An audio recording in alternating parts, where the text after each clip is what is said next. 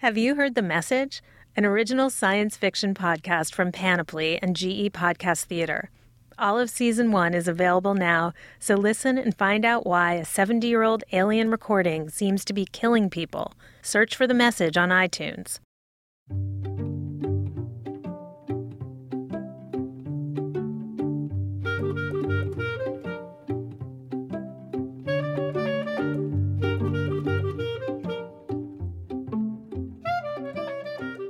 Welcome to The Labor of Love, a podcast about marriage, family, and making peace with the people we live with. I'm Lori Leibovich, editor of RealSimple.com.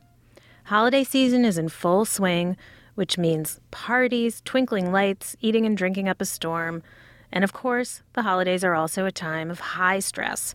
What with the pressure to be social, a lot of time spent with family, often in close quarters, air and road travel, and feeling pressure to be, or at least act, as if all is merry and bright. Joining me today to discuss how to navigate holiday stress and hopefully avoid relationship and family conflict in the process is Belinda Luscombe, an editor-at-large at Time Magazine, the editor of the newsletter Time Parents, who writes about relationships and parenting for the magazine, and Lori Gottlieb, an LA-based psychotherapist, author of Marry Him, The Case for Settling for Mr. Good Enough, and a regular contributor to The Labor of Love. Welcome to the show, Lori. Thank you. Nice to be here. And welcome, Belinda. Hi, good to be here. So, first I just want to take a measure of your stress levels, and then I'll tell you a little bit about my own. Belinda, how are you doing? Well, I'm not stressed, but that could be just because I'm in terrible denial.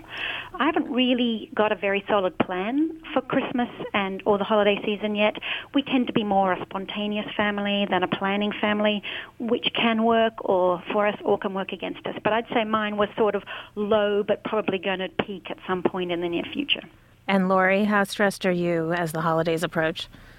You know, I'm not really that stressed because we've decided to stay in town and make this a very relaxing holiday season. Well, that's super smart. Okay.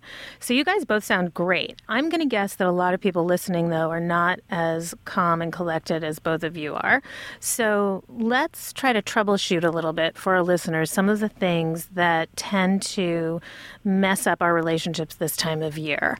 One of those things is we often are with our extended families, which is, for most people, I would say, maybe inherently stressful.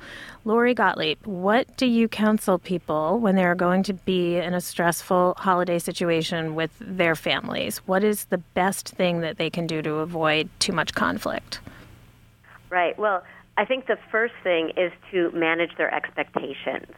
So I think that we all have this idea of the perfect holiday celebration, and yet we know from experience that it doesn't tend to go perfectly. And so the first thing is to know that, you know, it's kind of challenging to be around that many relatives at once, and especially if you've got, you know, relatives that you don't see very often, and then other relatives that you know you have a history with. And I think one of the main things is to try to keep it light and relax and not worry about, you know, how well it's all going to go.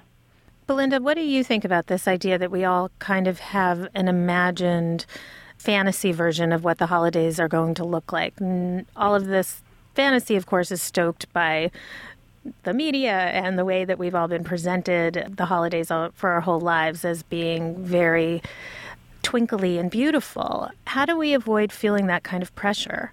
Well, I do think people have this sort of idea that it's got to be perfect, and that you know, that kind of perfectionism needs to be dispensed with almost immediately. And the other thing I think it's good to do is just to preload people with the information that is going to be important, which is that, you know, when you are with your family, you sometimes slip into the habits that you had with your old family, your mother, your father, your brothers and sisters, your aunts and uncle, which it can be a different person from the person that you are when you're, you know, with your spouse or with your children. And so you have to sort of say, if I do this, then please, you know, I'm sorry, I know I've done it in the past. You sort of have to, can you cut me a break? And the other thing I think is really key is to remember that, you know, it's a season of goodwill. It's a season of cheer. So when you are thinking about why your spouse or a family member is behaving in a certain way, it's really important, I think, at this time to give them the benefit of the doubt. To say, I imagine this person has very good reasons for doing this. I imagine they're not doing it to be deliberately annoying or provocative. And to sort of say, because I love them and because this is the situation we're in, I'm going to give them the benefit of the doubt. And that, I think, helps sort of cut a lot of resentment off at the pass. Lori, Belinda brought up a really interesting point, and that is that sometimes when we return, whether it's to our hometowns, whether to the homes we grew up in, whether it's just being around the people we grew up with, we kind of become the people we used to be, not always for better. I remember the first time I brought my husband home to meet my family.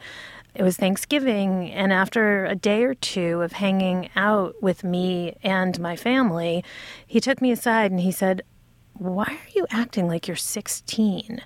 And it's true, I hadn't even realized it, but there's a tendency to revert back to the person you used to be. How do we avoid that? Because most of us don't want to be that person.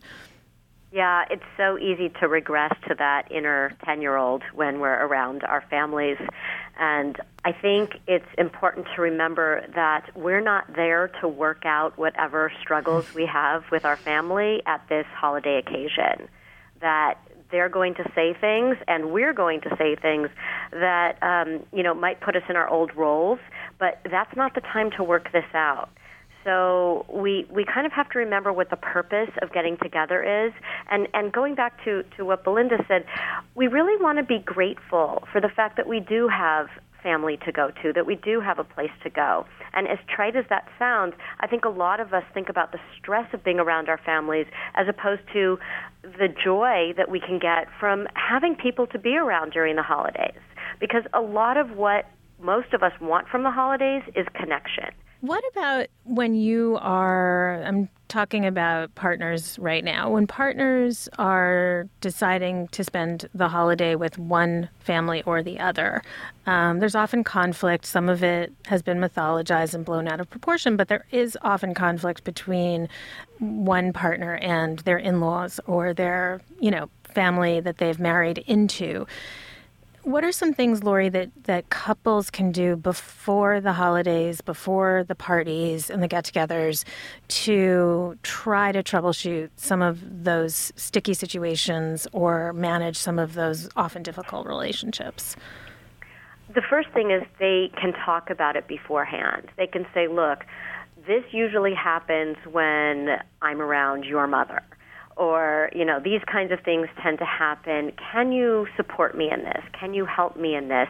Meaning they don't have to, do anything that's going to be awkward, but maybe they can squeeze your hand while it's happening. Maybe they can give you a smile. Whatever it is, just to say, I'm there with you. I haven't forgotten about you. I know this is hard, but I'm here with you, and it's going to be okay. I support you. I'm on your side. Belinda, one of the things that we get lost in this season is, the inevitable consumerism that comes along with being in a culture that, this season is generally about gift giving. It's not so much about religion anymore. I've talked to a lot of parents who get really frustrated / worried about the idea that there's this expectation that their children have expectations about what they're going to get and who, when are they going to get it and how big is it going to be and how many things am I going to have? What are some ways, without being total Grinch parents, we can also try to scale back a little bit our children's expectations for all of the gifts that they're going to get and that kind of, consumer frenzy that it's hard to avoid at this time of year? I really like the idea, and I'm not saying I've ever really successfully practiced it, but I really like the idea of, instead of asking kids, or as well perhaps as asking kids for a list of what they might like to get, you could ask them to make maybe a small list of people they'd like to give gifts to or things that they'd like to give. I think the Secret Santa within a family even works quite well. Everybody, gets somebody else that they have to buy a special gift for. And even when kids are quite small, you can say, okay, you are giving a present for your brother. Let's go get it together, and make the whole process of giving a gift, which is ultimately really quite a fun thing to do, to make it pleasurable for them. I came across a family the other day where the mother had every birthday that the kids had, she'd cooked a cake and a special meal for the kid, and then she'd cooked a cake and a special meal for like the local church or the local homeless shelter or the local synagogue. Mm-hmm. And when she passed away, and she passed away a little young, each one of her children and her siblings started to do the same thing in her honor. So it was an enormous, obviously example is always the strongest teacher. So it was an enormous example to these kids of how you demonstrate what gift giving, what the joy of the giving season is really about. That's a lovely, lovely example. Another thing that tends to happen at this time of year, and it's because we are going from party to party, and again, there's days where there's a party happening at work, and then there's a party happening at night, and there's a party happening at the kids' school, is there's a lot of eating and there's a lot of drinking, which often kind of stokes conflict. When you drink too much, you're more volatile. I see a lot of people who are trying really hard to gird themselves for the excesses of this season. Is there anything that either of you would recommend in these last few weeks of 2015 to kind of protect against going too far and regretting it? I think that a lot of people tend to eat too much or drink too much because of the stress. And one of the main sources of stress that I see, because I see a lot of couples, is that with all of the things that are going on, the couple themselves, they don't have any time together this month. They almost never see each other because they're both so busy dealing with work and kids and planning for the holidays. And then they go to all these holiday parties and occasions and events, and they end up eating and drinking and regretting it and then being cranky and then taking it out on each other. Mm-hmm. Sounds familiar.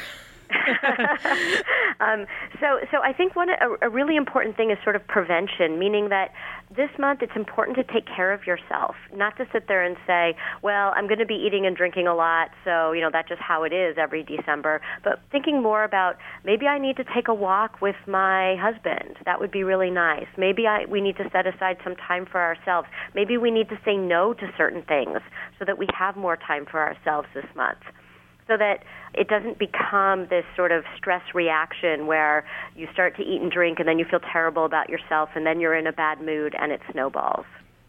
Belinda, do you have any suggestions for that? Well, I'm afraid to say, rather a fan of the eating too much on special occasions. I feel like, it's once a year, maybe twice, max. You just go for it. Go for it. Eat as much as you want because, you can... That's what New Year's is for. It's for the resolutions. So I say, you want to eat, I'm not going to stop you. Have more turkey, have more Christmas pudding or Hanukkah gelt, whatever you want, you just consume. The drinking, however, is probably a problem. So, you may want to, that's one where, I think it's very wise to always observe the, one alcohol, one water rule, like just to try and pace yourself a little bit because you do not wish to make a spectacle of yourself. And you don't want to, especially of kids, you really don't want to be dealing with a hangover. And let's face it, none of us are as young as we used to be. So so I guess I'm a Scrooge on the alcohol, but I go for it on the food. And I think Laurie makes a really good point. Like, you don't have to go to every party, make a list, check it twice, and just cross off a few people that really aren't going to miss you. I'm talking to Belinda Luscombe and Lori Gottlieb on the labor of love. When we come back, we're going to be talking about how to occupy children during the endless hours of school vacation. But first, today's show is brought to you by The Message, an original science fiction podcast from Panoply and GE Podcast Theater. Hi, Nikki Tomlin here, and I'm the host of The Message. I'm going to take you into an elite cryptography think tank and check it out. Their top project right now is to decode a highly classified radio transmission from the 1940s. Have you listened to it yet? Not yet. We're having a discussion about that. But if I offered you the chance to listen to it right now... sounds like a no. Well, you don't really know what it is. Voices, music, breathing. But, I'm not going to mess with that thing. To sum it up, extraterrestrials. Subscribe to The Message on iTunes.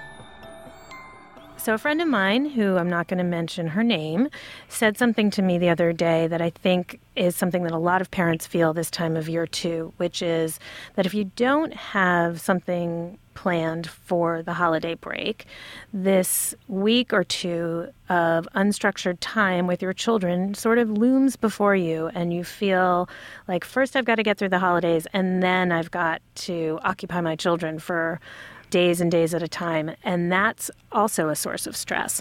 Wondering, Belinda, if you have any suggestions for how families can coexist when there is no school and maybe no work and no stores open and things are really quiet without killing each other. Well, again, I think this is a great time to develop some traditions, some family traditions of what you're going to do.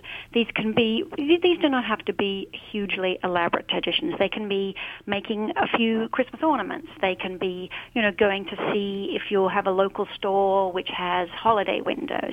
They can be writing, or decorating Christmas cards or making very simple, paper to wrap gifts in. I think this is really a time where you can begin to sort of explore what your traditions are, and that way, develop a few habits that, as for the first year, of course, when your kids are small, it's going to be a disaster. The product at the end is going to be, minuscule, and the process and the cleanup are going to be gargantuan.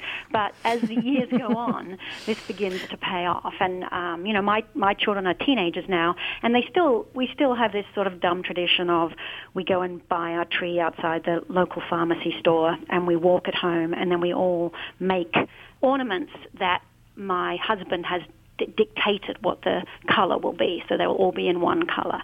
And it's kind of onerous, but it's actually become also kind of fun. So those are the things that we've been doing for years, and these are the time when the kids are little to sort of put those in place. Lori, what do you think about this unstructured time looming for parents? What do you have planned? What are some other things that families can plan maybe ahead of time that don't cost a lot of money, don't have to be too stressful, but that can fill some of those hours?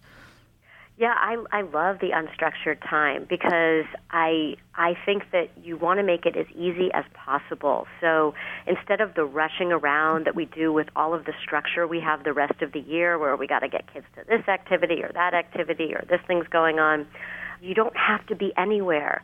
You can sleep late. You can not get dressed if you don't want to. You can hang out in your pajamas and watch holiday movies over and over again. I think people think that they're supposed to entertain their children during this time. And what's so entertaining for the children and for the adults is just hanging out with the family and not worrying about the clock or what has to happen next. Right. And it's really nice to have that break. So this brings me to one of the topics I'm obsessed with, and everyone who listens to this podcast knows, which is screens. And what do you both think or recommend about screens during the holidays, which are, supposedly a time for family and connection and getting together? But I also think that with a lot of travel and a lot of downtime, inevitably kids and parents are going to migrate towards their devices. Is this a bad thing? Is this something that parents should regulate? What do you think, Belinda? This is one of the things that I think many parents are obsessed with because it is something that we cannot draw on our parents' habits for because they didn't, we never really dealt with the same issues. I think that, screens are one of a menu of choices that parents can use. And I think especially if it's not just screen consumption, but it's something that the children are doing where they're actually playing a game or making something, then that's just different from sitting and placidly watching. And I do think, it being when the weather is miserable and you really can't go out, that you need to cut yourself a little break and give your kids some screen time. How much depends, there are recommendations, and it really depends on the age of the kid. But I think you can set common sense limitations. And the thing about those is no matter what, you have to stick to them. So if you know you're going to be driving somewhere in a car, then you have to sort of reserve that screen time for the car and don't have too much of it before you go.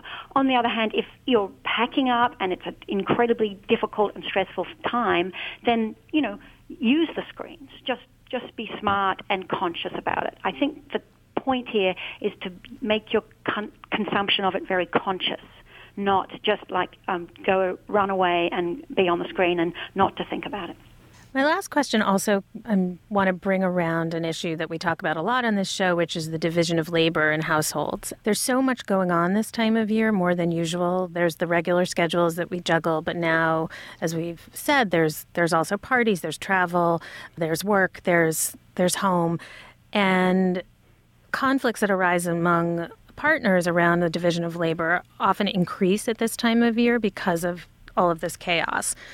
Again, Lori, you've talked on this issue before, but I wanted to know, is there anything that couples should keep in mind so that there's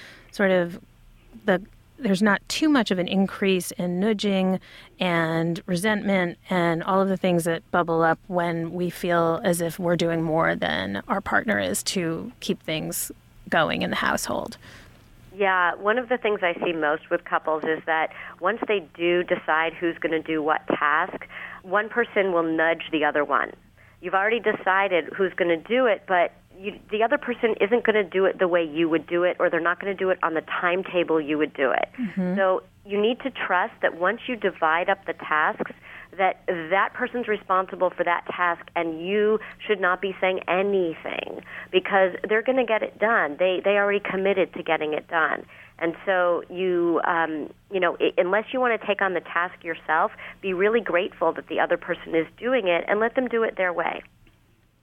Belinda, do you have any suggestions? Well, I think that is incredibly smart, what Laurie said. That just, I know, we always want to get things done and we do not understand why they're not getting done, but you just need to sit on your hands at that point. And I think one of the things to remember is, okay, I do wish to stay married to this person because it's much better for my mental and financial health, among other reasons.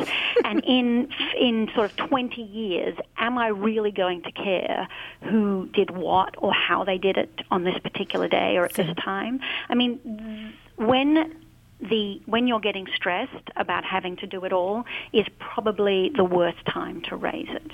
So I think, and I'm sure you guys have discussed this before, that if these discussions need to be had, in a sort of non-score keeping, you do X, I do Y, I've done so-and-so, I've done so-and-so way, they need to be had in a sort of a gentle kind of, again, giving the other person all the generosity that you can. And one way to start it is often, to ask your spouse, I know we've got a few days, of stress coming. What is top of mind for you? What are you most worried about? What can I help you with? And then hopefully, if he's a stand-up guy, he will reciprocate and ask the same question. But also you get a sense of why they're doing what they're doing and what their stresses are and what you need to look out for. Because it's always a two-way street. So there's a lot of pressure, and we talked at the beginning of the podcast about the pressure to have the perfect holiday and the perfect tablescape and tree and all of those things. There's also a lot of pressure to have perfect, thoughtful gifts for every single person on your list. Do you all have any suggestions for how to be a good gift giver without driving yourself crazy? Well, the problem is always the in-laws, right? Because there's somebody that you sort of want to give a gift to, and you don't want to offend them. On the other hand, you don't want to be too generous so that they feel obliged to you, and it often can be the most awkward gift-giving exchange. And I deal with this. I'm a bit of a cheapskate generally, but I deal with this usually around a photo product. This is very easy to do with your iPhoto or other apps. the mug, the witty T-shirt, the calendar. These are easy things. It takes a little more time, but it shows sort of a level of care. And then you just put your kids or, the actual blood relation of somebody on that item, and you're golden. You can do this almost every year. I think that's great advice. Lori, do you have any go-to gifts that you use at this time of year that are thoughtful but don't take up too much of your time and energy? Oh, I do. I think the point is not to be thoughtful. And what I mean by that is that the more thought I put into a gift for any person, the worse it happens to me.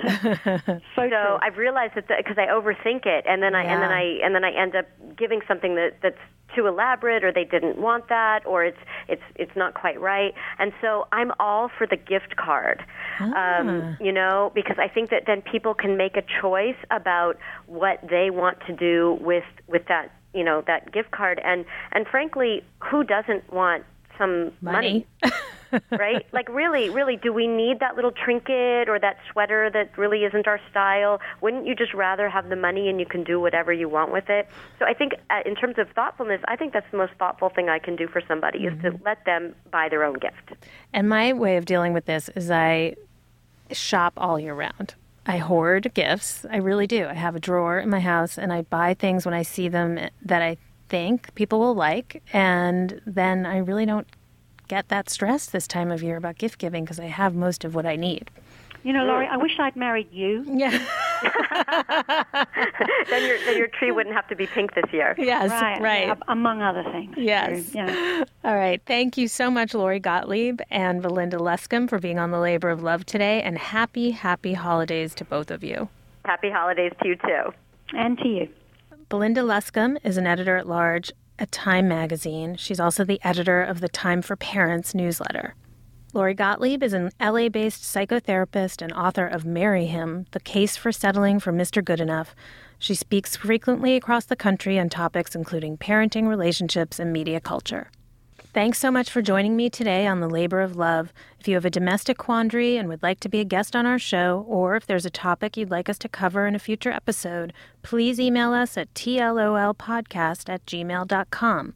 I'd like to thank our producer, Tim Einenkel, and our engineer, Zach Dinerstein. If you enjoyed the episode, please review and subscribe on iTunes, where you'll also find 3 more podcasts from Real Simple. You can subscribe to The Labor of Love at itunes.com/panoply or at panoply.fm. I'm Lori Leibovich, and I'll see you next time on The Labor of Love.